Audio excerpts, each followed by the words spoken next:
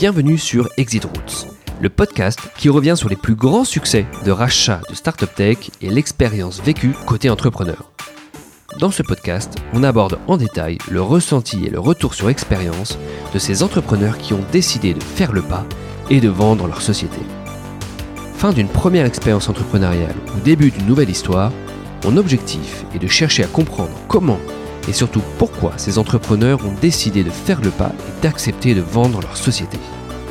Opération préparée ou approche opportuniste, toutes les opérations de rachat sont différentes et il y a beaucoup d'enseignements à tirer dans chacune d'entre elles.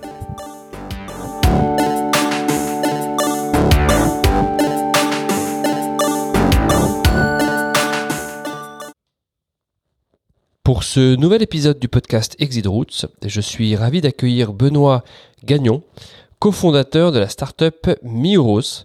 Bonjour Benoît. Bonjour Hugo. Alors on en parlait un petit peu avant de commencer le podcast. J'espère que j'ai pas écorché le nom de la société. T'inquiète pas, tu seras pas le premier. C'est ce que tu m'as un peu dit. Alors tu vas nous expliquer potentiellement quelle est l'origine du nom, et puis on va revenir évidemment donc sur cette expérience entrepreneuriale qui a été lancée je crois en 2016. Et puis évidemment, comme c'est un peu d'usage sur ce podcast, on va revenir sur l'opération de rachat que vous avez annoncée récemment avec Dixa, et on va évidemment revenir sur les enjeux du secteur de la relation client. On connaît tous certains acteurs, comme Zendesk en France en particulier. On sait à quel point c'est à la fois important, à la fois une grande difficulté pour la plupart des sociétés qui sont un peu B2C et parfois même B2B, cette relation client. Donc voilà, on va parler de tout ça sur ce podcast. Et avant toute chose, j'aimerais donc qu'on commence par parler un peu de ton parcours, savoir un petit peu d'où tu viens, comment tu en es venu à monter Miuros, et également j'ai vu donc sur ton LinkedIn que je crois pas que tu étais le cofondateur, mais tu étais un des employés d'une société qui s'est fait racheter. Donc d'une certaine façon, tu as déjà vécu un exit avant de vivre le tien. Donc est-ce qu'on peut juste revenir rapidement sur ton parcours, cette expérience d'exit en tant qu'employé potentiellement, et puis à quel moment et comment tu lances Miuros? Ça marche. Donc moi j'ai commencé ma carrière dans l'IT au début des années 2000. Et à l'époque je travaillais pour une SS2I, une boîte de consulting. Mais au bout d'un an, ça me plaisait pas c'était pas un milieu dans lequel je naviguais en étant heureux. Donc j'ai rejoint ça s'appelait pas une start-up à l'époque, mais une petite entreprise, un petit éditeur de logiciels lyonnais qui s'appelait Synopsys, un éditeur de solutions de business intelligence. Je les ai rejoints en tant qu'avant-vente, mais je me suis rapidement aperçu que c'était un produit très très technique sur les bases de données, etc., que je ne maîtrisais pas. Et à l'époque, dans cette boîte, j'étais, je crois, le 10e employé. Il fallait forcément supporter les clients, les aider avec leurs problèmes techniques sur le produit. Mais l'activité de support technique n'était pas l'activité préférée de quiconque dans la boîte. Mais moi, j'ai trouvé que c'était une très bonne école pour apprendre, parce que chaque client est différent et donc venait avec des problèmes différents. Donc c'était pour moi un moyen d'acquérir des compétences techniques sur le monde de la base de données. Et puis petit à petit, j'ai pris la responsabilité de diriger ce service pour la boîte qui grossissait pas mal, parce que quand je suis arrivé, on opérait en France. Et 3 ou 4 ans plus tard, on s'est fait racheter par Oracle.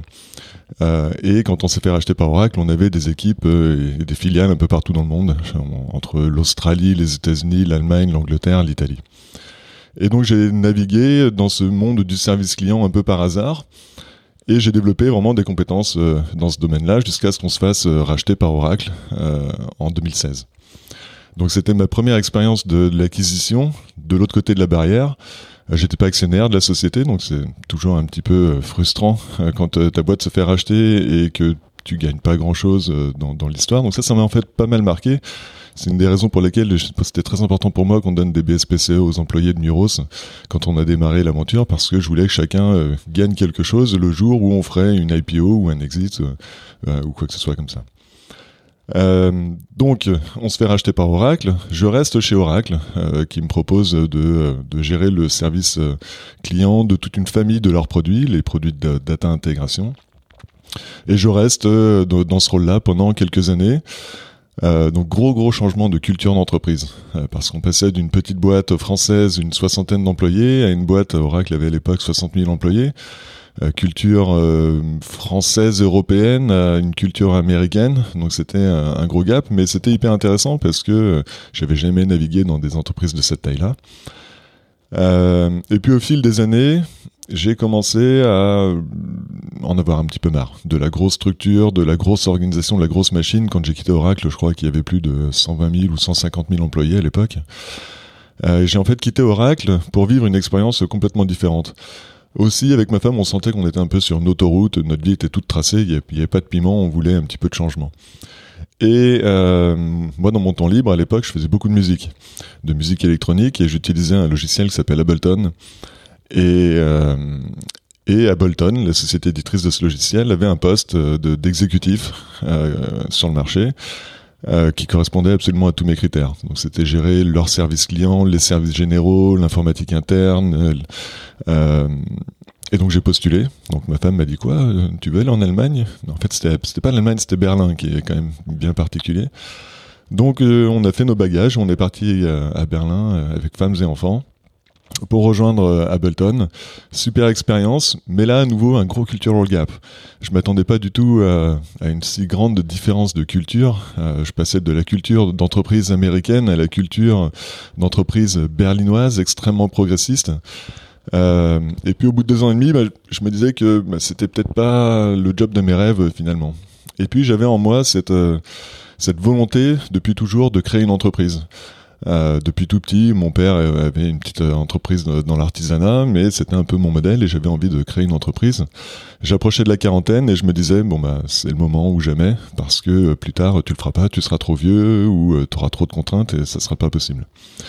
Donc, j'ai quitté mon poste chez Ableton en passant un accord avec eux pour qu'ils me laissent accéder à toutes les données de leur service client. Petit retour en arrière, mais en fait, j'ai étudié l'économétrie, c'est les maths et les stats appliquées à la modélisation économique. Donc, j'aime beaucoup m'appuyer sur les données pour prendre des décisions. Les données ne prennent pas des décisions à ma place, mais elles m'aident à prendre les décisions. Et en fait, dans toutes les années que j'ai passées à gérer des services clients, j'étais toujours un petit peu frustré parce que j'avais pas toujours accès à la bonne information au bon moment pour prendre les bonnes décisions. Et en fait, j'ai toujours considéré que les données du service client sont une mine d'or d'informations sous-exploitées. Certainement l'une des données les moins exploitées dans l'entreprise. Et je voulais voir ce qu'on était capable de faire aujourd'hui en utilisant des techniques plus modernes comme l'intelligence artificielle pour extraire vraiment de la donnée actionnable, de l'information actionnable à partir des données du service client. Donc, j'ai repris des cours en ligne pour me familiariser un peu plus avec l'intelligence artificielle, qui a un petit peu les mêmes origines que l'économétrie.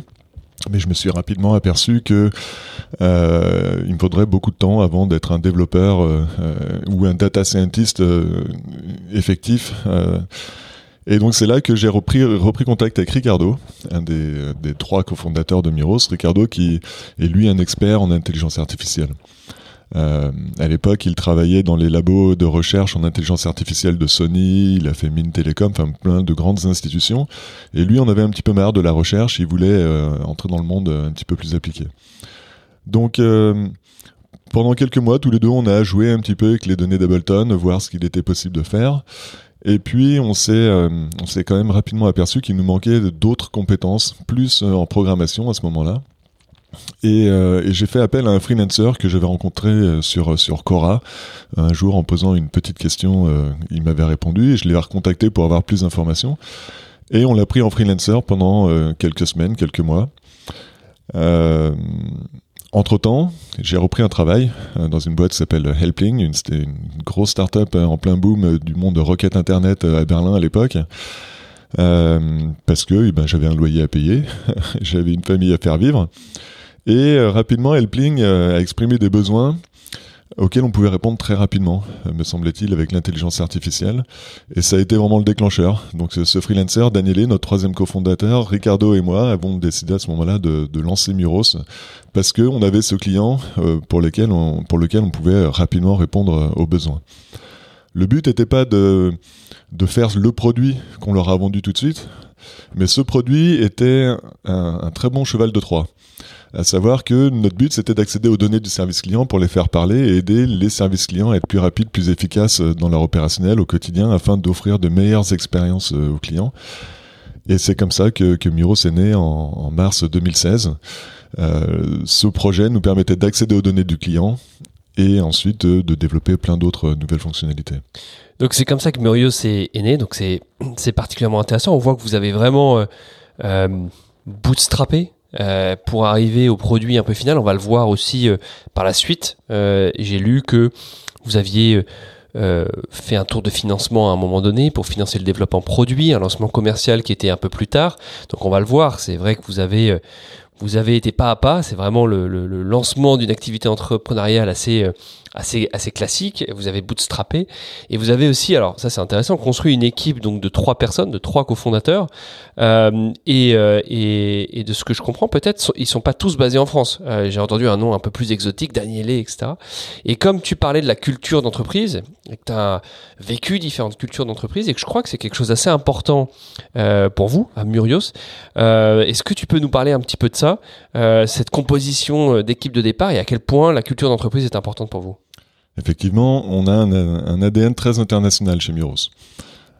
Parce que Daniele est en fait italien, mais vit en Espagne. Ricardo est espagnol, mais vit en France.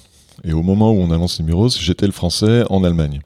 Donc 3 nationalités différentes, aucun de nous ne vivions dans notre pays d'origine à l'époque.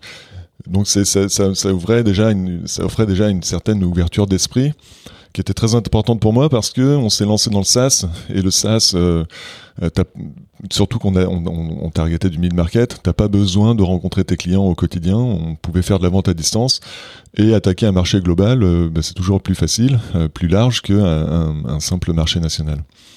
Donc c'est vrai que chez Muros, on a une culture très internationale depuis le premier jour, remote aussi, parce que sur les 2 premières années de la boîte, pratiquement, on se voyait une fois tous les 2 mois. C'était important pour nous quand même qu'on se voit toutes les 6-8 semaines en physique. On louait un Airbnb et on travaillait ensemble depuis un Airbnb pour se voir en face à face et avancer sur le développement du produit. Une particularité qu'on a dans l'équipe fondatrice, qui a été une force, mais aussi un désavantage, c'est qu'on avait tous les trois des profils très très techniques. Aucun de nous n'avions d'expérience en vente ou en marketing. Ça a été ma responsabilité. En fait, on s'est tout de suite défini les responsabilités. Ricardo et Daniele étaient sur le produit, concentrés 100% sur le produit, et moi je m'occupais du reste, en faisant un peu de product management. Et ça a été une faiblesse par la suite, parce que il a fallu apprendre sur le tas, et on aurait certainement été plus vite si on avait eu quelqu'un avec de l'expertise dans ce domaine-là. Pour autant, les 2 premières années, on s'est vraiment concentré sur le produit. On a complètement bootstrappé. On se payait pas. Ricardo était au chômage, Daniele et moi vivions sur nos économies, et on a fait ça pendant pratiquement 18 mois. Parce que on n'avait pas le choix, en fait, tout simplement, mais on a été surtout très très résilients. Je suis vraiment ravi de m'être associé avec Ricardo et Daniele, qui ont tenu, parce que c'est vraiment un roller coaster, la vie de l'entrepreneuriat. Il y a des hauts, il y a des bas, et dans les bas, tu peux descendre bien bas, et j'étais entouré de 2 personnes extrêmement résilientes qui ont tenu jusqu'à aujourd'hui encore. Alors ça c'est un point important évidemment, j'ai l'impression, de l'histoire entrepreneuriale de Murios, cette résilience.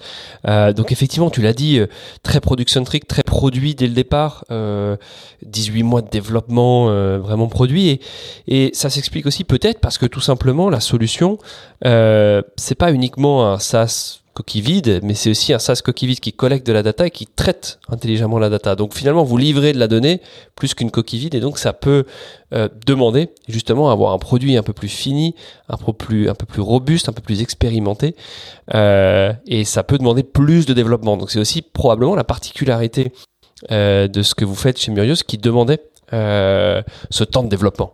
Tout à fait, surtout qu'on utilisait beaucoup d'intelligence artificielle, et l'intelligence artificielle n'est pas toujours une science hyper exacte, ça demande beaucoup d'itérations, donc ça a pris un petit peu plus de temps, surtout que quand on a lancé la boîte, Helpling est devenu notre premier client 3 semaines après qu'on ait lancé la boîte, mais on n'avait rien, on leur avait vendu un algorithme, donc il fallait vraiment tout construire depuis zéro. On n'avait pas au préalable, on avait juste avant joué avec les données, voir un peu le potentiel de ce qu'on pouvait faire avec de l'intelligence artificielle, et il a fallu tout construire. Et alors c'était quoi les enjeux, est-ce que vous aviez vraiment identifié comme les principaux leviers pour associer relation client, data et IA? En quoi l'IA pouvait apporter des choses à la relation client et pourquoi à ce moment-là? Pourquoi en 2016? Parce qu'on va le voir, votre acquéreur potentiel, Dixa, c'est aussi créé à peu près à cette période-là, je crois, 2015. Oui, tout à fait. Voilà. Alors, en fait, pour moi, le service client est très important dans les entreprises de demain, particulièrement dans un monde qui se digitalise de plus en plus, et particulièrement encore dans le B2C. Le service client est souvent, et est encore malheureusement par trop d'entreprises, perçu comme un centre de coût. Les entreprises ne réalisent pas qu'en fait, les personnes qui travaillent dans les services clients sont les seuls points de contact que les clients finaux ont avec la marque. Avant de devenir client, quand on habite sur un site web, qu'on a des questions, qu'on ne trouve pas de réponse, on va être en contact via du chat, du téléphone ou de l'email avec un service client. Donc le service client influence la vente, mais surtout est là aussi pour répondre à toutes les problématiques des clients une fois qu'ils sont de consommateurs. Et si le service client fournit une mauvaise expérience à leurs propres clients, c'est du churn quasi garanti. Je crois que 60-70% des clients qui ont une mauvaise expérience avec un service client vont churner. Donc on perd tous les coûts d'acquisition, la lifetime value du client, et quand on fait les calculs, ça peut représenter gros. Et le service client était vraiment un milieu. Donc Zendesk était sur le marché depuis déjà un peu 6-7 ans peut-être. Mais en 2016, on était en plein boom de l'intelligence artificielle, particulièrement dans le service client, parce que l'intelligence artificielle a besoin de beaucoup de données, en fait, pour répliquer un comportement humain. Et le service client était un domaine parfait pour avoir beaucoup de données, parce qu'il y a beaucoup d'échanges avec les clients. Et on était en 2016 en plein boom des chatbots. On était dans la révolution des chatbots qui était censée remplacer les humains, etc. Et on s'est rapidement tous aperçus que ça serait jamais le cas, ou du moins pas avant encore une bonne dizaine ou vingtaine d'années. Et je me perds un peu là. Ben non, non, justement, tu nous expliques. On revenait sur les enjeux. Et pourquoi utiliser l'IA dans la relation client? Et tu as raison, tu nous rappelles que l'IA, c'est avant tout des données. Et effectivement, c'est puisqu'il y avait un engouement au niveau de l'IA, qu'il y avait des données disponibles, qu'effectivement, il y avait quelque chose à aller activer, il y avait un apport potentiel de l'intelligence artificielle, de l'algorithme sur le traitement de certaines données. Et tu le rappelles aussi qu'effectivement, il y a eu un engouement fort autour des chatbots. On pensait que ça allait être peut-être 100% automatisé, on se rend compte que ce ne sera pas 100% automatisé, et c'est là où potentiellement, effectivement, la data va pas remplacer la décision, mais peut aider à la prise de décision. Et c'est là où, effectivement, être capable de réexploiter les données collectées par les personnes de la relation client, d'y ajouter une couche intelligente et de leur permettre d'avoir potentiellement les bons outils en main pour être plus productifs, pour voir des choses qu'ils n'auraient pas vues autrement, ce genre de choses, c'est là où on comprend effectivement la logique d'associer l'IA dans un contexte où effectivement il y a un engouement autour de l'IA, des chatbots, mais on se rend compte que c'est pas la solution idéale et qu'il y a de la data, à aller exploiter. Alors à l'époque où on a lancé Myros, tout le monde voyait l'IA pour faire des gains de productivité. C'était l'intérêt des chatbots. Un chatbot coûte moins cher qu'un humain. Nous, il fallait qu'on se différencie à l'époque. Parce que des boîtes qui montaient des chatbots, il y en avait plein. Et en fait, un des plus gros challenges, je pense, aujourd'hui avec l'IA, c'est qu'on n'arrive pas toujours encore à trouver des domaines d'application. Alors, il y en a de plus en plus qui se sont développés ces dernières années. Mais c'est là qu'on a essayé de se différencier. Toutes les boîtes appliquaient l'IA pour réduire le nombre de questions qui arrivaient au service client afin de répondre via des chatbots ou des portails d'aide en ligne. Et nous, on a réfléchi à comment est-ce qu'on pourrait utiliser l'IA pour aider les services clients à être plus productifs quand l'humain est en interaction avec le client final. Et c'est passé par faire des recommandations aux agents quand ils répondent à une question. Est-ce qu'ils ont dans leur bibliothèque de réponses prédéfinies une réponse qui semble plus appropriée qu'une autre pour répondre à une question? C'est aider les équipes managériales à mieux comprendre comment leurs équipes travaillent, où sont les axes d'optimisation, etc. Donc ça, on s'est positionné rapidement sur le marché post ce qu'on appelle Help Portal Self-Service, c'est-à-dire quand l'humain rentre dans la boucle et qu'il coûte très cher, qu'est-ce qu'on peut faire pour avoir des gains de productivité et aider le service client à offrir de meilleures expériences à leurs clients finaux. Oui, merci de préciser ça. On comprend vraiment l'intérêt, le positionnement de la solution dans un contexte, encore une fois, on le rappelle, où on se rend compte qu'on ne peut pas automatiser 100% la relation client et qu'il va falloir compter sur l'humain, en tout cas pour un certain nombre d'années. Alors, tu nous as expliqué effectivement le lancement en 2016, tu nous as expliqué, vous avez bootstrappé pendant 18 mois, et ensuite, donc vous avez levé des fonds. J'ai vu qu'il y a une levée de fonds en 2018. Alors, est-ce que tu peux nous parler un petit peu de ça? Comment vous êtes avancé étape par étape après ces 18 mois de développement produit, cette levée de fonds, un lancement commercial en 2019? Alors voilà, explique-nous un petit peu ces années où vous passez différentes étapes. Alors moi j'ai toujours entendu dire qu'il y avait beaucoup de startups qui étaient on the edge. Je me disais c'est un peu un mythe pour faire joli, etc. Mais en fait pas du tout. On l'a vraiment vécu parce qu'avant de lever, pour l'histoire, on lance la boîte en mars 2016, on bootstrap, on se paye pas, on arrive à faire entrer de l'argent grâce à notre premier client et cet argent nous permet de prendre un freelancer qui va nous aider sur la partie développement du front de la solution. Ensuite, on gagne un petit concours avec The Family et CVC Capital Partner qui nous permet d'avoir un petit peu plus de cash et de continuer l'aventure avec notre freelancer. Été 2017, on postule à Y Combinator. On passe le premier tour, mais ça s'arrête au deuxième tour parce que il n'était pas convaincu qu'une équipe 100% tech pourrait avancer dans les tours et donc il nous lâche à ce moment-là. On avait besoin d'argent. Parce que le petit concours qu'on avait gagné et l'argent de notre premier client ne nous permettait plus de payer notre freelancer. Donc là, on se tourne vers DBA, elle était 2017. On récupère quelques milliers d'euros pour continuer l'aventure en attendant de trouver encore plus de fonds. Et on postule à ce moment-là à Techstars. Techstars à Berlin. Parce que SAP sponsorisait un des programmes Techstars, particulièrement axé sur l'intelligence artificielle. Et on avance dans les tours avec eux. Et au dernier moment, SAP dit, en fait non, on comprend que ce que vous avez sur votre roadmap est trop proche de ce que nous avons en interne sur notre roadmap, donc on ne va pas pouvoir avancer. Mais on avait tapé dans l'œil du managing director de Techstars SAP de Berlin, et qui nous recommande à ce moment-là au managing director de Techstars Paris qui était en train de se lancer, Berthier 8 à ce moment-là. Et là, on est donc accueillis et accepté dans le programme, et ça a été une bouffée d'air énorme. Parce que en rejoignant le programme d'accélération de Techstars, qui est un programme qui dure 3 mois, avec beaucoup de mentorship, on a eu un petit peu de cash avec ça. En faisant un programme Techstars, on a pu faire entrer 100K de cash sous différentes formes. Et à partir de là, on a pu commencer à payer notre freelancer et à avoir un petit peu plus d'air devant nous. Et donc on fait le programme Techstars. Et là je me dis super, on va pouvoir faire un site très rapidement. Techstars, c'est un super cachet sur le CV de l'entreprise. Et je pensais qu'en 3-4 mois, ça serait une affaire pliée. Mais en fait, pas du tout. Ça nous a pris 1 an entre la fin du programme Techstars et le moment où on a clôturé notre seed round. Donc on est à fin décembre 2017, on termine le programme Techstars. Pendant 3 mois, je fais un roadshow pour lever. Et puis au bout de 3 mois, je me dis, en fait, je passe tellement de temps là-dessus que je passe pas de temps sur le développement de l'activité. Et ça commençait à être serré. On avait brûlé un peu tout l'argent de Techstars. Et donc j'arrête le roadshow en avril-mai. Et puis tout seul, je galérais quand même pas mal à aller chercher des nouveaux clients.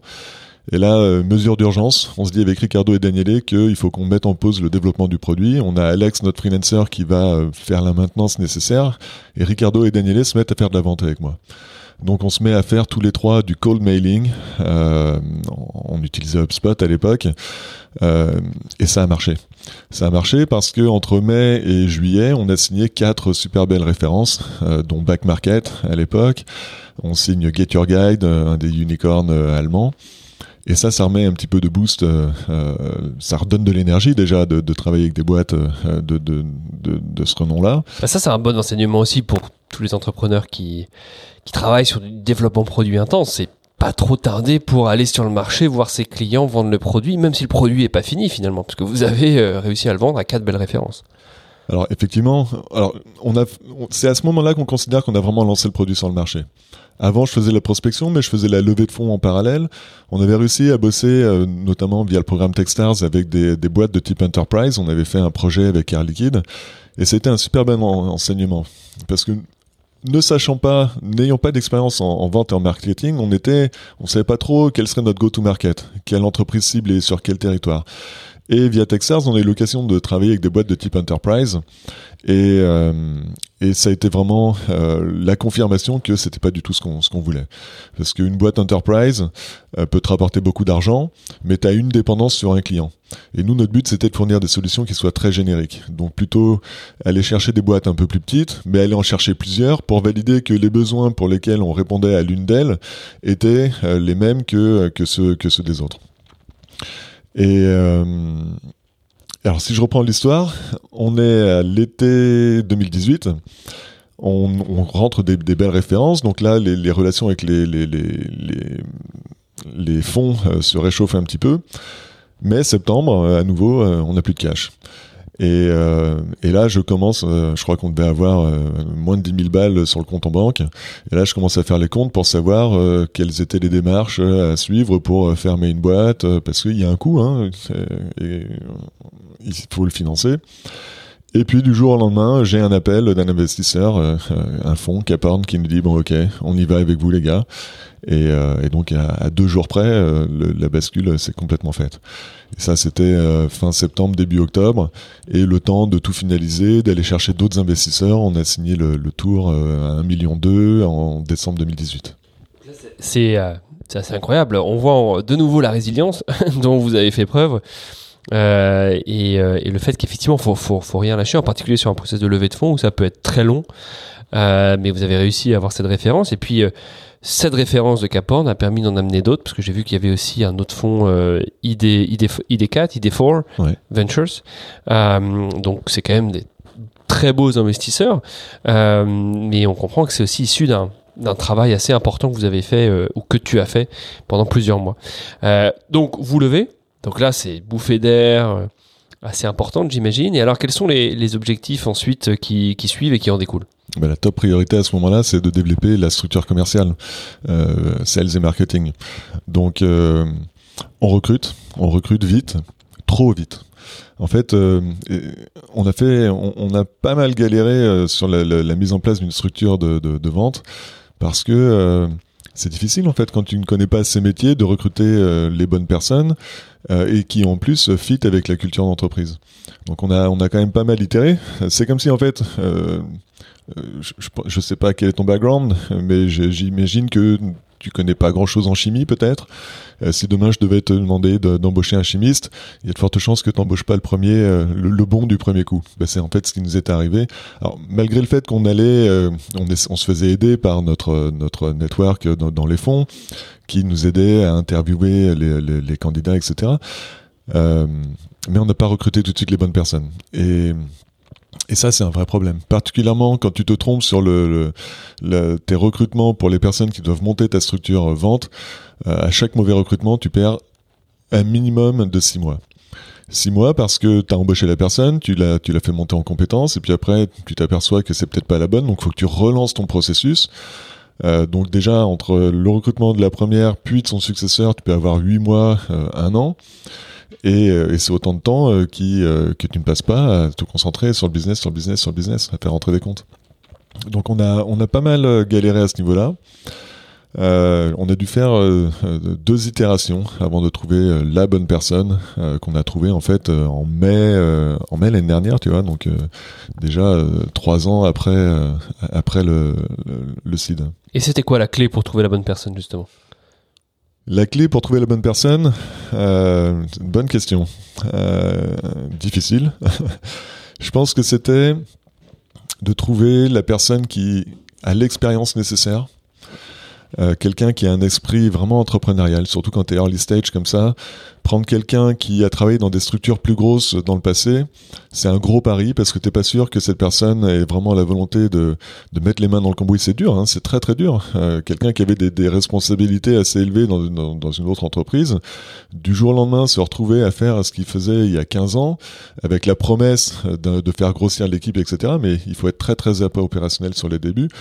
Ça convient pas toujours à tout le monde. Ou alors, t'es personne, t'as pas encore de référence, et trouver les bonnes personnes, bah, t'as tellement de concurrence sur le marché de la startup qu'elles préfèrent aller dans des boîtes qui sont un petit peu plus financées, qui ont un peu plus de renom, etc. Donc, je crois que la première personne qu'on a embauchée sur le rôle, c'était une personne qui était en quelque sorte promu à ce rôle de sales director ou de responsable des ventes et du marketing. Et en fait, ça n'a pas marché parce que c'était un pari, mais un pari qui était trop risqué sur une personne qui n'avait pas déjà eu cette expérience dans le passé. Si demain j'avais à remonter une boîte et que j'avais embauché une première personne pour diriger le business, je prendrais quelqu'un qui l'a déjà fait. T'as des personnes qui sont très très bonnes pour prendre une startup, l'amener juste du démarrage à la série A. Et puis après, t'en as d'autres qui sont meilleurs pour l'emmener de la série A à la série B et ainsi de suite. Et je pense que il faut vraiment trouver les personnes qui sont les meilleures selon le cycle de vie de ta boîte. T'as quelques personnes qui te mèneront du seed à la série B, C et D, mais elles sont plutôt rares. Et je pense que trouver et réussir à identifier les bonnes personnes qui elles-mêmes savent qu'elles sont bonnes pour telle phase dans le cycle de vie de l'entreprise, c'est difficile, mais c'est ce qu'il y a de mieux. Ouais, tout à fait. C'est particulièrement intéressant. Et puis tu as rappelé deux éléments qui paraissent importants à avoir en tête quand on est une startup très early stage, très au tout départ. C'est effectivement d'avoir des gens qui peuvent avoir une certaine expérience, qui sont pas des sorties d'école typiquement, et qui peuvent amener cette expérience, et puis des personnes qui savent où elles vont en fait. Effectivement, une start-up, c'est pas une petite entreprise, c'est pas une PME, c'est pas une grosse entreprise, c'est vraiment un environnement très particulier, et il faut avoir envie de travailler là, et parfois il peut y avoir un alignement qui est pas total ou des attentes qui sont pas totales et dont être capable d'adresser ou d'avoir les candidats qui ont conscience de l'environnement dans lequel ils vont travailler, ça paraît effectivement important et tu l'as rappelé. Ok, on comprend que vous avez plus de moyens pour recruter, vous avez recruté, vous avez lancé vous avez structuré cette activité commerciale, mais que ça a pris du temps. Pour autant, vous avez réussi à la lancer. Et alors, comment ça s'est passé ? Parce que depuis cette levée de fonds, 2018, il n'y a pas eu d'autres levées de fonds, en fait. Donc, on comprend, hein, vous avez mis pas mal de temps à construire cette équipe commerciale. Comment s'est passé le développement à la fois produit, le développement commercial pendant cette période ? Et je crois que cette période vous amène peu au prou à la période récente, on va dire les 3 à 6 derniers mois, parce que vous étiez dans un process de levée de fonds, en tout cas de réflexion sur un prochain tour, lorsque vous avez commencé à parler avec Dixa. Alors il y a une question qu'on nous a souvent posée, surtout au démarrage de la boîte, c'était quelle est votre ambition avec la boîte ? Est-ce que vous voulez faire une boîte à plusieurs centaines de millions ou est-ce que vous visez un exit à 4-5 ans ? Je peux le dire maintenant, à l'époque je l'aurais pas dit, on savait pas. Nous on se lançait dans l'aventure et on voulait voir jusqu'où ça nous porterait. Et donc on n'avait pas particulièrement de préférence pour une exit ou pour plusieurs tours de levée. Finalement, on s'est quand même engagé sur la track levée de fonds, aller faire une série A, classique, série B, etc. C'était vraiment ce qui nous drivait parce que on voyait un potentiel dans la technologie avec un potentiel de croissance. Donc notre objectif c'était aller faire des levées de fonds. Donc pour ça, il fallait montrer de la croissance et pour montrer de la croissance, il faut acquérir des nouveaux clients. Et donc du coup, on a toujours utilisé le produit comme un moyen d'aller chercher des clients. C'est-à-dire qu'on avait une roadmap, il y avait des choses qu'on avait envie de faire, mais on était aussi très agile et on s'adaptait vraiment aux besoins exprimés par les clients. Et puis aussi parce que parfois, si on voulait signer un compte, il fallait qu'on ajoute telles features dans le produit. Alors j'ai quand même toujours fait super gaffe à ne pas ajouter des choses dans le produit qui soient spécifiques aux besoins d'un seul client. On acceptait de développer des fonctionnalités qui n'étaient pas prévues uniquement si on avait la conviction qu'elles étaient suffisamment génériques et qu'elles pourraient servir d'autres clients. Et avec toute mon expertise dans le service client, c'était quand même un avantage d'avoir ce recul pour juger et évaluer si la fonctionnalité serait bien pour d'autres. Et en fait, en étant à l'écoute de nos clients, on a beaucoup adapté le produit et on a même sorti de nouveaux produits. On a un produit qui s'appelle Muros Review, un produit d'assurance qualité pour les services clients, qui n'était pas du tout initialement prévu. On n'avait jamais envisagé de développer un outil d'assurance qualité, mais c'est en travaillant avec Get Your Guide qui un jour nous a dit on est super content de tout ce que vous nous proposez. On est aujourd'hui à la recherche d'une solution d'assurance qualité pour évaluer la qualité du travail fourni par nos équipes. est-ce que vous auriez ça sur votre roadmap? Mais oui, bien sûr.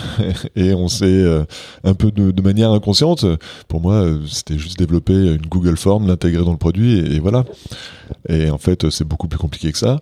Mais on s'est lancé là-dessus, et ça a été vraiment un super choix, parce que c'est aujourd'hui notre flagship, l'assurance qualité, c'est ce qui drive la plupart de nos ventes. Et c'est ça qui nous a permis d'acquérir de plus en plus de clients. Parce que le temps passant, le marché a compris que les chatbots, c'était pas miraculeux, que l'IA était plus artificielle qu'intelligente, parfois, et que ça faisait pas de la magie. Et donc se reconcentrer. Alors, je n'appellerais pas ça un pivot, parce que tous les produits qu'on a développés depuis le début, on les offre encore à nos clients. Et on n'a jamais choisi de les abandonner parce qu'il y a encore une demande, mais une demande qui n'était pas suffisamment forte pour porter la croissance de l'entreprise.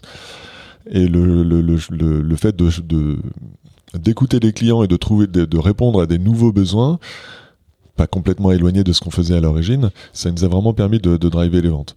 Donc c'est vraiment le produit qui vous permet vraiment de ce que tu disais, driver les ventes, de passer des paliers commerciaux. Et donc ça vous amène à considérer une nouvelle levée de fonds. Exactement. On avait besoin de renforcer les équipes pour renforcer la croissance. Et on avait besoin de plus de ressources, en fait, tout simplement.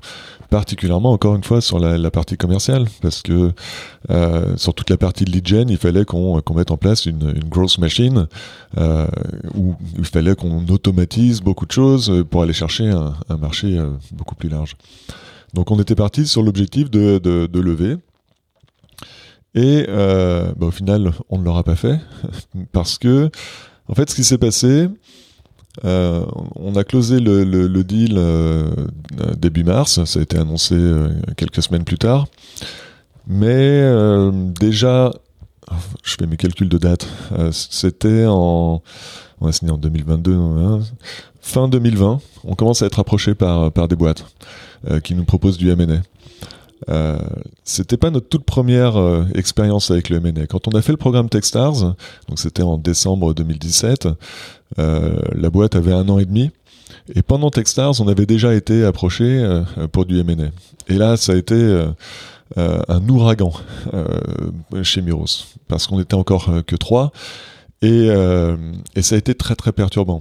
Décembre 2017, on avait quand même vécu pas mal de galères, on était développé sur le produit, et cette offre de M&A pour Ricardo et Daniele, mes associés, c'était une solution de secours. Peut-être que c'était le meilleur truc parce qu'ils voyaient qu'on n'allait pas aussi vite que ce qu'on avait prévu au début. Comme toutes les startups, on pensait avoir une certaine croissance, et puis on s'aperçoit dans la réalité que la croissance est toujours 2 fois plus petite que celle que tu anticipais initialement. Alors, il y a toujours des exceptions à la règle, mais on va toujours moins vite que ce qu'on avait prévu au début.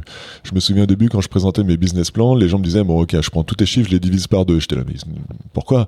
En fait, oui, tu peux faire ça parce que ça sera la réalité. Et donc, décembre 2017, il y a cette toute petite structure aux US qui nous propose de nous racheter. Et ça nous a beaucoup secoué parce que vous voyez en cette structure-là des gens qui étaient super bons en vente et en marketing, et nous, on apportait la partie technologique. Et moi, j'étais pas du tout convaincu que ce serait la bonne chose. Je croyais encore en notre potentiel. Il suffit juste qu'on trouve les bonnes personnes pour nous accompagner sur la vente. Et je pense que ça nous a beaucoup secoué. Il y a eu pas mal de discussions assez chaudes avec Ricardo et Daniele qui voulaient vraiment considérer sérieusement ce truc-là. Mais moi, j'étais absolument contre. Finalement, on s'est mis d'accord et on a réalisé que ça serait pas une bonne acquisition pour Miros et pour le futur. Mais ça nous a tellement secoué que je pense que tous les 3 inconsciemment, on a mis le M&A de côté parce qu'on avait vécu cette mauvaise expérience et qu'on se disait bon, on n'a pas envie de revivre ça. Et donc on était toujours focus Seria. Mais donc fin 2020, il y a des boîtes qui commencent à nous approcher. Alors la toute première qui nous approche, on se repose les mêmes questions, on se projette, et puis c'est très perturbant. Ça te défocus en fait du business parce que tu as des conversations avec ces boîtes-là, et donc le temps que tu passes à discuter avec eux et à te projeter dans le futur, c'est autant de temps que tu ne passes pas sur ton business. Et puis on s'est aperçu à nouveau que c'était pas une offre intéressante. Et puis d'autres boîtes nous ont approchés encore par la suite. Puis au bout de la deuxième, on s'est dit bon, on passe quand même beaucoup de temps avec ces trucs qui ont l'air très prometteurs au début. Nous, on est plutôt focus Seria, c'est ce qu'on veut faire. Donc si on vient frapper à notre porte pour du M&A, ben, on n'est pas bête, on va quand même écouter ce qui se dit. Mais il faut pas que ça nous défocus. Donc on a choisi de bosser avec une banque d'investissement en fait pour nous accompagner. Une banque d'investissement, c'est une boîte qui va s'occuper de t'accompagner dans la négo avec un futur acquéreur et qui va en fait faire un pré-filtre pour toi. Donc à chaque fois qu'on avait une boîte qui nous approchait pour du M&A, on les routait directement vers la banque d'investissement. Donc au départ, c'était vraiment le besoin. C'était de se dire, OK, il faut que je reste focalisé sur mon business, il faut que je trouve quelqu'un pour m'aider, pour gérer ces leads entrants, pour gérer le premier filtre. Mais c'était pas spécialement un process organisé. Voilà, c'était vraiment aider sur cette gestion, cette réflexion et ces leads entrants. Absolument. On n'avait pas du tout une stratégie d'exit. Parce que si tu as une stratégie d'exit, si ton but est de vendre ta boîte au bout de 4-5 ans, il faut que tu mettes en place une stratégie dès le début. Il faut que tu mettes en place des partenariats. Parce que très souvent, la boîte qui va te racheter, ça sera une boîte partenaire. Une boîte qui te connaît déjà, qui n'a pas besoin de faire une due diligence super longue pour apprendre à connaître qui tu es, ce que vaut la boîte.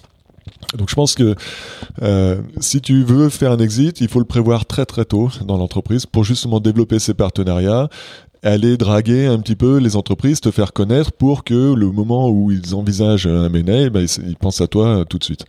Nous, c'est pas la track qu'on a eu. On a eu une histoire complètement différente.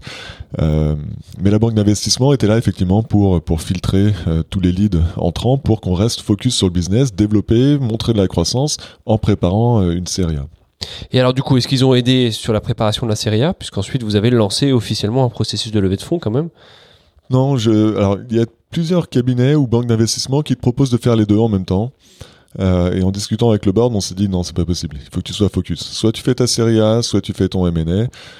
Mais te concentrer sur les deux, c'est pas aller dans le mur, mais c'est vraiment te ralentir énormément.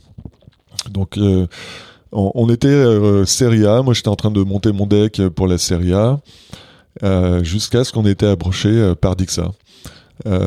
Dixa qui nous a approché. Alors la clôture s'est faite en fait très rapidement. Dixa nous a contacté, je pense, la première fois en novembre l'année dernière, et on a clôturé début mars. Mais on était déjà partenaires.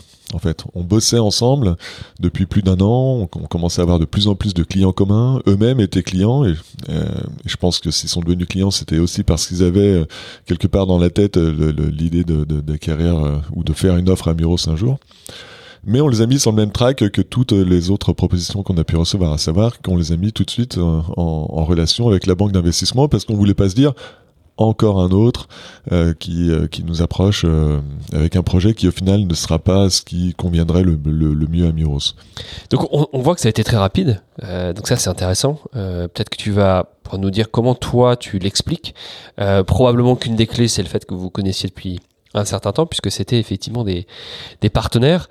Et donc là ça m'amène à une autre question. À quel point c'est important d'aller considérer ses partenaires, d'aller se rendre visible auprès de ses acquéreurs potentiels, parce qu'on voit que c'est un peu le cas.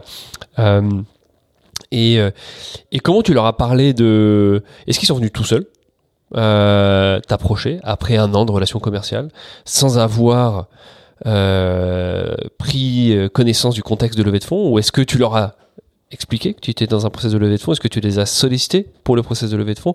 Comment t'as suscité leur intérêt? Comment t'as suscité ces discussions de novembre 2021 lorsqu'ils ont décidé d'ouvrir la porte à M&A en fait? Quand ils nous ont approchés, ils ont été très clairs. Ils sont danois, donc une culture de communication un peu plus directe. Donc ils nous ont tout de suite dit on voudrait vous faire une offre pour acquérir Muros. Et nous on leur a dit oui on va entendre votre offre, mais aujourd'hui on est plutôt sur une track série A, et c'est ce qu'on envisage parce qu'il y a le potentiel pour développer le marché et devenir encore plus gros. Donc le M&A, pourquoi pas, mais là c'est pas notre focus principal. Donc ils ont continué à avoir des discussions avec IPTP, notre banque d'investissement, Inflection Technology Point Partner.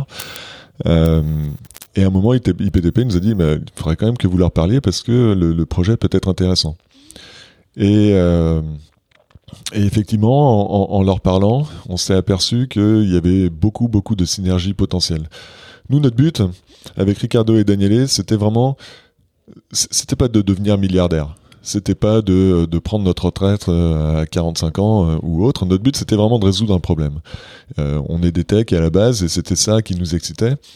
Et on s'est aperçu que en rejoignant Dixa et en mergeant avec eux, on aurait la possibilité de résoudre ce problème encore plus vite et voire de résoudre plein d'autres problèmes parce qu'il y a plein d'opportunités dans la combinaison des technologies.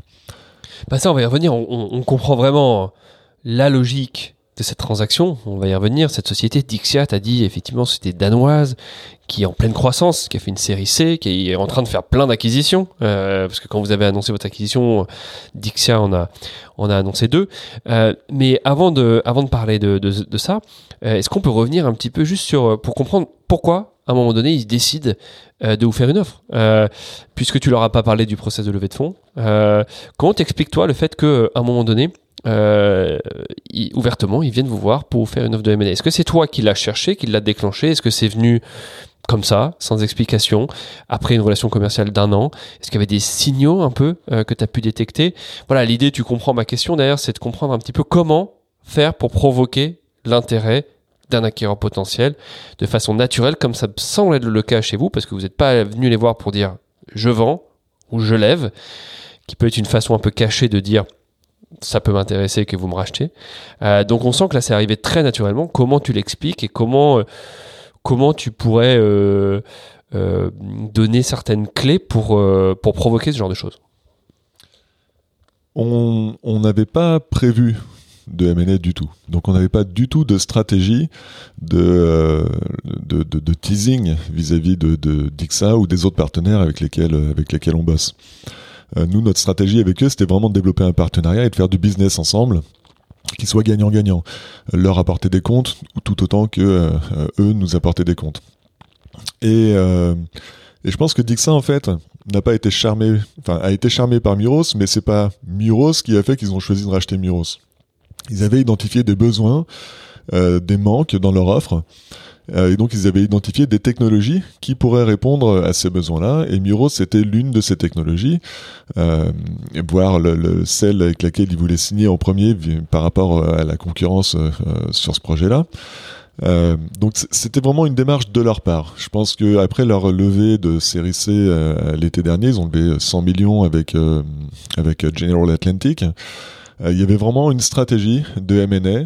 Ils avaient identifié les axes technologiques qu'il fallait qu'ils comblent avec par du rachat. Et donc, ils sont venus proactivement vers nous. Et je pense que... Pourquoi ils se sont tournés vers nous? Parce qu'on était déjà partenaires. Et ils ont apprécié, je pense, tout au long de ce partenariat, notre approche qui était très structurée. Paul, qui nous a rejoint pour diriger l'équipe de vente, a été très très bon, je pense, dans le développement et la mise en place d'un framework approprié pour du partenariat, avec des referrals qui marchent dans les deux sens, du commissionnement pour les sales qui apportent les deals. Et je pense que notre approche du partenariat, notre manière de travailler leur a montré qu'on était des gens qui étaient structurés, qui savaient ce qu'ils faisaient, mais aussi du fait qu'ils étaient clients, ils avaient découvert la technologie et en interne, l'information était remontée que Muros leur apportait beaucoup de valeur en interne pour piloter leur service client. Donc je pense que c'est la combinaison des deux qui les a amenés à nous approcher pour nous faire une offre. Mais on n'a pas eu de stratégie ou de tactique pour les draguer particulièrement dans le cadre de M&A. Donc vous n'avez pas eu de stratégie, effectivement, comme tu le dis. Pour autant, vous aviez quand même cet intermédiaire qui filtrait, on va dire, les prises de contact. Donc vous aviez, a priori, et tu nous l'as dit, reçu plusieurs marques d'intérêt. Et donc, lorsqu'on reçoit la marque d'intérêt Dixia, alors pourquoi est-ce qu'on la considère plus qu'une autre? Première question. Alors tu nous l'as un petit peu expliqué. Tu nous l'as dit, bah voilà, il y avait un vrai alignement des visions, un vrai intérêt par rapport aux besoins qui étaient résolus, un vrai intérêt pour Dixia, un vrai intérêt pour vous, mais quand même.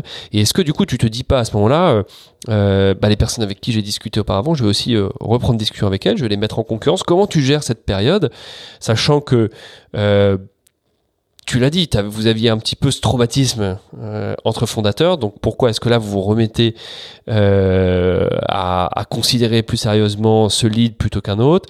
Voilà, est-ce que tu peux nous expliquer un petit peu ce processus-là? Quelles décisions tu prends pour les mettre ou non en concurrence? Qu'est-ce qui te permet d'être convaincu que voilà, là ça vaut le coup d'y dédier du temps et ça vaut le coup d'aller au bout? Alors la mise en concurrence est un point hyper important. Mettre en concurrence les potentiels acquéreurs, c'est très bon parce que ça fait monter les enchères. Donc effectivement, quand Dixa nous a approchés, nous on continuait certaines discussions avec d'autres acquéreurs potentiels, certaines qui allaient plus ou moins rapidement. Mais à partir du moment où on a eu l'offre de Dixa et qu'on a considéré que c'était quelque chose d'intéressant, bien entendu, on est revenu vers tous les autres potentiels acquéreurs avec lesquels on était en discussion ou avec lesquels on avait été en discussion, même si on avait refusé leur offre à ce moment-là, pour leur dire attention, il y a quelque chose qui se passe. Et l'intérêt de bosser aussi avec une banque d'investissement, c'est qu'eux vont aller chercher potentiellement d'autres acquéreurs pour faire monter la sauce, en fait, pour créer une espèce de FOMO, comme dans le monde de la levée de fonds, pour faire monter les enchères et avoir le meilleur deal possible. Donc vous l'avez fait. Vous avez eu quand même ce process un petit peu organisé de mise en concurrence par l'intermédiaire de cette banque d'affaires que vous aviez. Absolument. Mais tout s'est fait très très vite, pour le coup. Oui, on voit ça, tout s'est fait très très vite. Et alors comment tu l'expliques? Vous vous connaissiez déjà, donc c'est un point essentiel. C'est peut-être pas le cas avec les autres leads ou prises de contact que tu avais eu côté... Si, il y en a avec lesquels on était aussi partenaires depuis un petit moment, des noms très connus sur la place du marché, qui nous ont approchés plusieurs fois avec différentes offres qui n'avaient rien à voir les unes avec les autres. Et donc là, vous décidez d'aller avec Dixia. Et donc, quel est l'argument principal qui vous fait aller avec eux? Je pense qu'il y a 3 dimensions qui ont joué, qui ont pesé sur notre décision. La première, l'alignement en termes de vision. Dire que le service client peut jouer un rôle clé dans l'expérience client et qu'on soit complètement aligné là-dessus. Le positionnement de marché aussi était important. On visait à peu près les mêmes ICP, Ideal Customer Profiles. Donc on n'était pas, il n'y avait pas un décalage complet à ce niveau-là. Mais une dimension qui a été très très importante pour nous, et particulièrement pour Ricardo, parce que Ricardo, lui, était peut-être celui qui était le moins ouvert au M&A. Lui, il voulait absolument de la Serie A. Il croyait vraiment qu'on pouvait aller très très loin en solo. Et ce qui l'a convaincu, c'est la dimension people. La manière dont ils traitent leurs employés a vraiment, je pense pour Ricardo au moins, a fait pencher la balance côté M&A versus Serie A. Mais aussi la dimension technologique. Dixa a un produit qui, je pense, est très très puissant dans la mesure où, là je vais rentrer un peu dans les détails, ils sont multicanal à la base. Les Zendesk, les Freshdesk et les concurrents sur ce marché-là sont tous rentrés sur le marché avec le canal de l'email. Et puis ensuite, ils ont fait des acquisitions pour ouvrir un canal chat. Et puis ensuite, un canal de téléphone. Ce qui fait que la technologie et le cœur de la technologie, qui est l'omnichannel, c'est construit par l'accumulation de différentes technologies. Alors que Dixa, au début, on choisit d'être multicanal et le produit fonctionne très très bien et très très facilement par rapport aux autres qui ont été obligés d'imbriquer plusieurs briques et ronds et carrés ensemble. Alors oui, on comprend vraiment la logique stratégique, la logique technologique, l'alignement des visions. Tu as cité un point qui est important, qui est l'alignement aussi humain. Et alors, là-dessus, c'est intéressant parce que j'ai pu le lire, donc c'est pas un exit brut pour vous, en tout cas vous restez dans l'aventure, c'est une sorte de nouvelle expérience entrepreneuriale puisque vous restez investi aussi avec Dixia. On a vu ça a été mentionné dans le communiqué de presse, il y a des actions qui vous sont attribuées, donc voilà, il y a aussi peut-être cet élément qui rentre en compte pour vous, c'est-à-dire que c'est un peu une continuité ou une nouvelle expérience entrepreneuriale qui commence avec d'autres possibilités probablement. Absolument, on n'a pas fait un exit parce qu'on était obligé de faire un exit. On avait encore le choix entre la Serie A ou le M&A.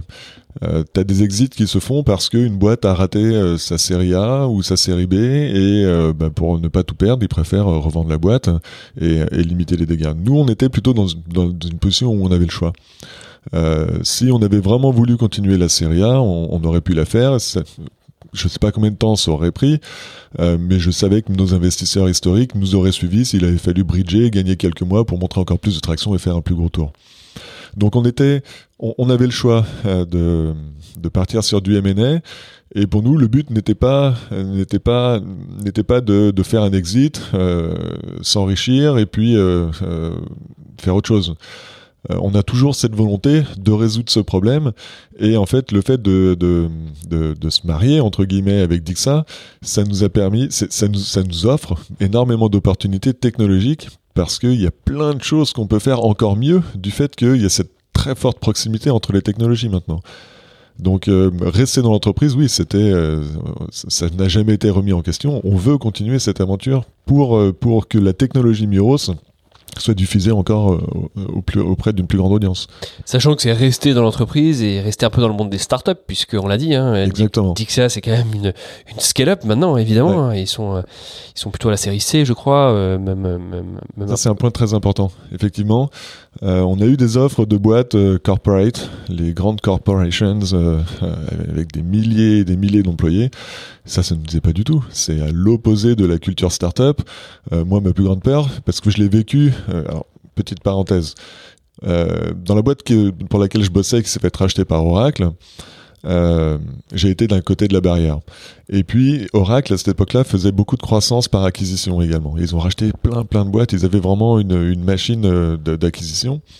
Et parfois, j'avais l'impression que certaines acquisitions n'étaient là que pour faire plaisir à un VP qui voulait garder dans la boîte, mais qui s'ennuyait un petit peu. Donc voilà, il lui donnait un petit joujou. Et ça, je ne voulais absolument pas avoir quelque chose comme ça, parce que c'est dramatique.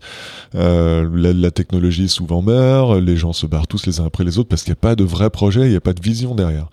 Et nous, on n'avait pas envie d'arrêter l'aventure startup, en fait. C'est une des raisons aussi pour lesquelles on a choisi Dixa, c'est que ça nous permettait d'accélérer dans les tours. On skippait la série A, B et C. Bon, c'est beaucoup de tours, mais ça reste une startup, ou plutôt une scale-up aujourd'hui, parce que c'est plus de 300 employés, avec de l'ambition d'aller faire un jour une IPO et de continuer à grandir. Oui, c'est intéressant. Et alors sur cet aspect humain, toi qui l'as vécu justement, plutôt de l'autre côté de la barrière, et toi tu vas le vivre un peu désormais en tant que CEO ou ancien cofondateur de cette société, c'est que maintenant il va falloir garder les talents, il va falloir éviter qu'ils partent, il va falloir leur faire comprendre la logique. Alors comment tu penses gérer cette phase? Alors c'est trop tôt, vous venez de l'annoncer, mais toi qui as été très frustré dans le passé par rapport à ce changement de culture, ce changement de dimension, etc.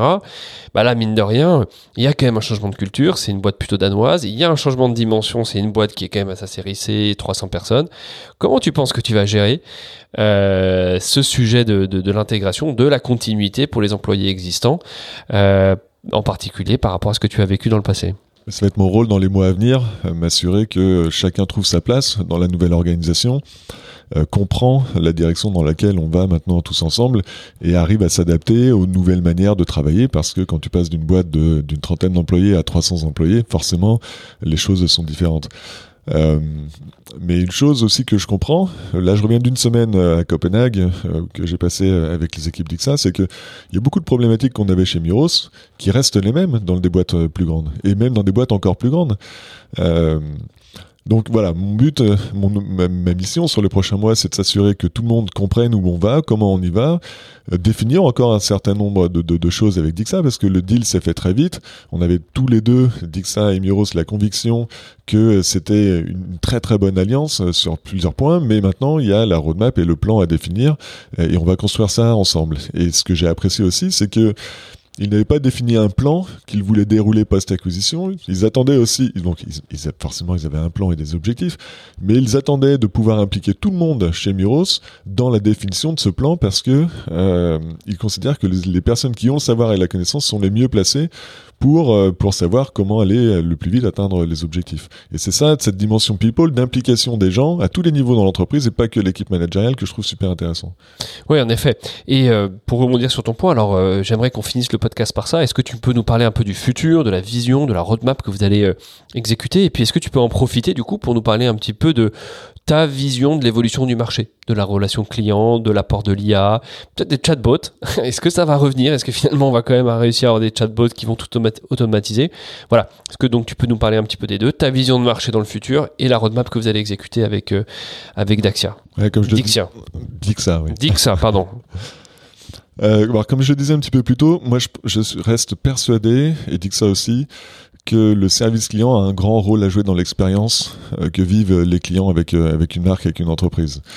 Je maîtrise pas encore complètement le pitch d'Ixa quant à l'évolution, mais l'idée c'est vraiment d'enlever tous les points de friction entre les marques et leurs clients pour offrir toujours de meilleures expériences clients. Parce que l'expérience client, on sait tous que c'est ce qui va fidéliser un client, c'est ce qui va créer des promoteurs de la marque parmi les clients.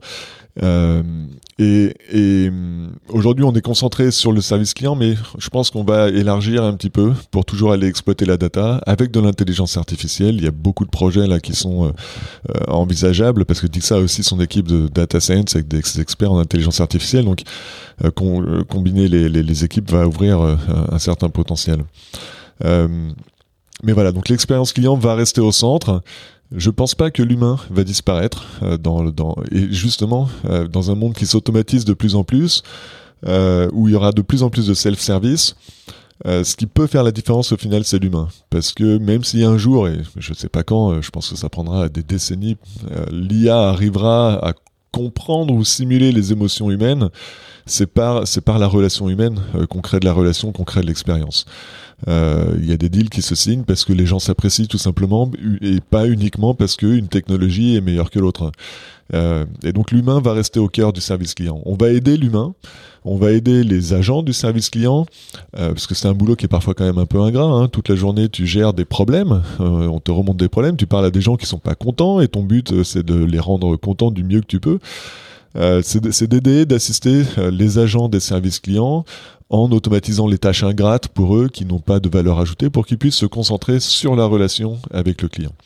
Mais c'est aussi aider toutes les équipes managériales dans le service client, encore une fois avec de l'IA, pour révéler l'information qui est pertinente, pour qu'ils puissent mettre les petits coups de tournevis ici ou là dans leurs opérations pour que ce soit toujours plus fluide, plus rapide, parce que la vitesse de résolution des problèmes est extrêmement importante dans le service client.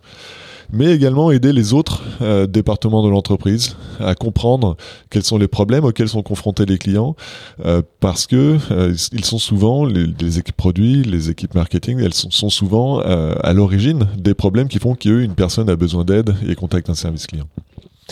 Non, mais c'est passionnant. Alors, ce qui, moi, retient mon attention en particulier, hein, c'est qu'effectivement...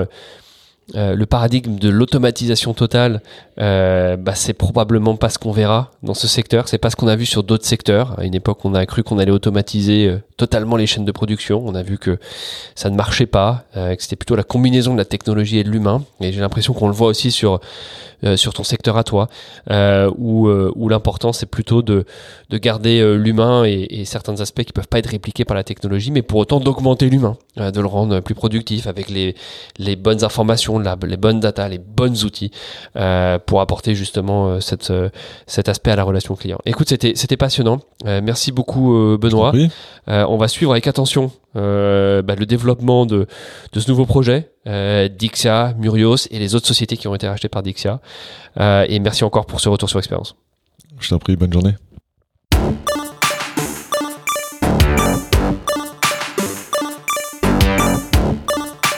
J'espère que vous avez autant apprécié l'écoute de cette édition que j'ai pris de plaisir à préparer cette interview. Encore merci pour votre écoute et de nouveau pensez à vous abonner sur Apple Podcast ou SoundCloud à mon podcast Exit Routes. Enfin, n'hésitez pas à commenter et partager cette édition autant que vous le souhaitez.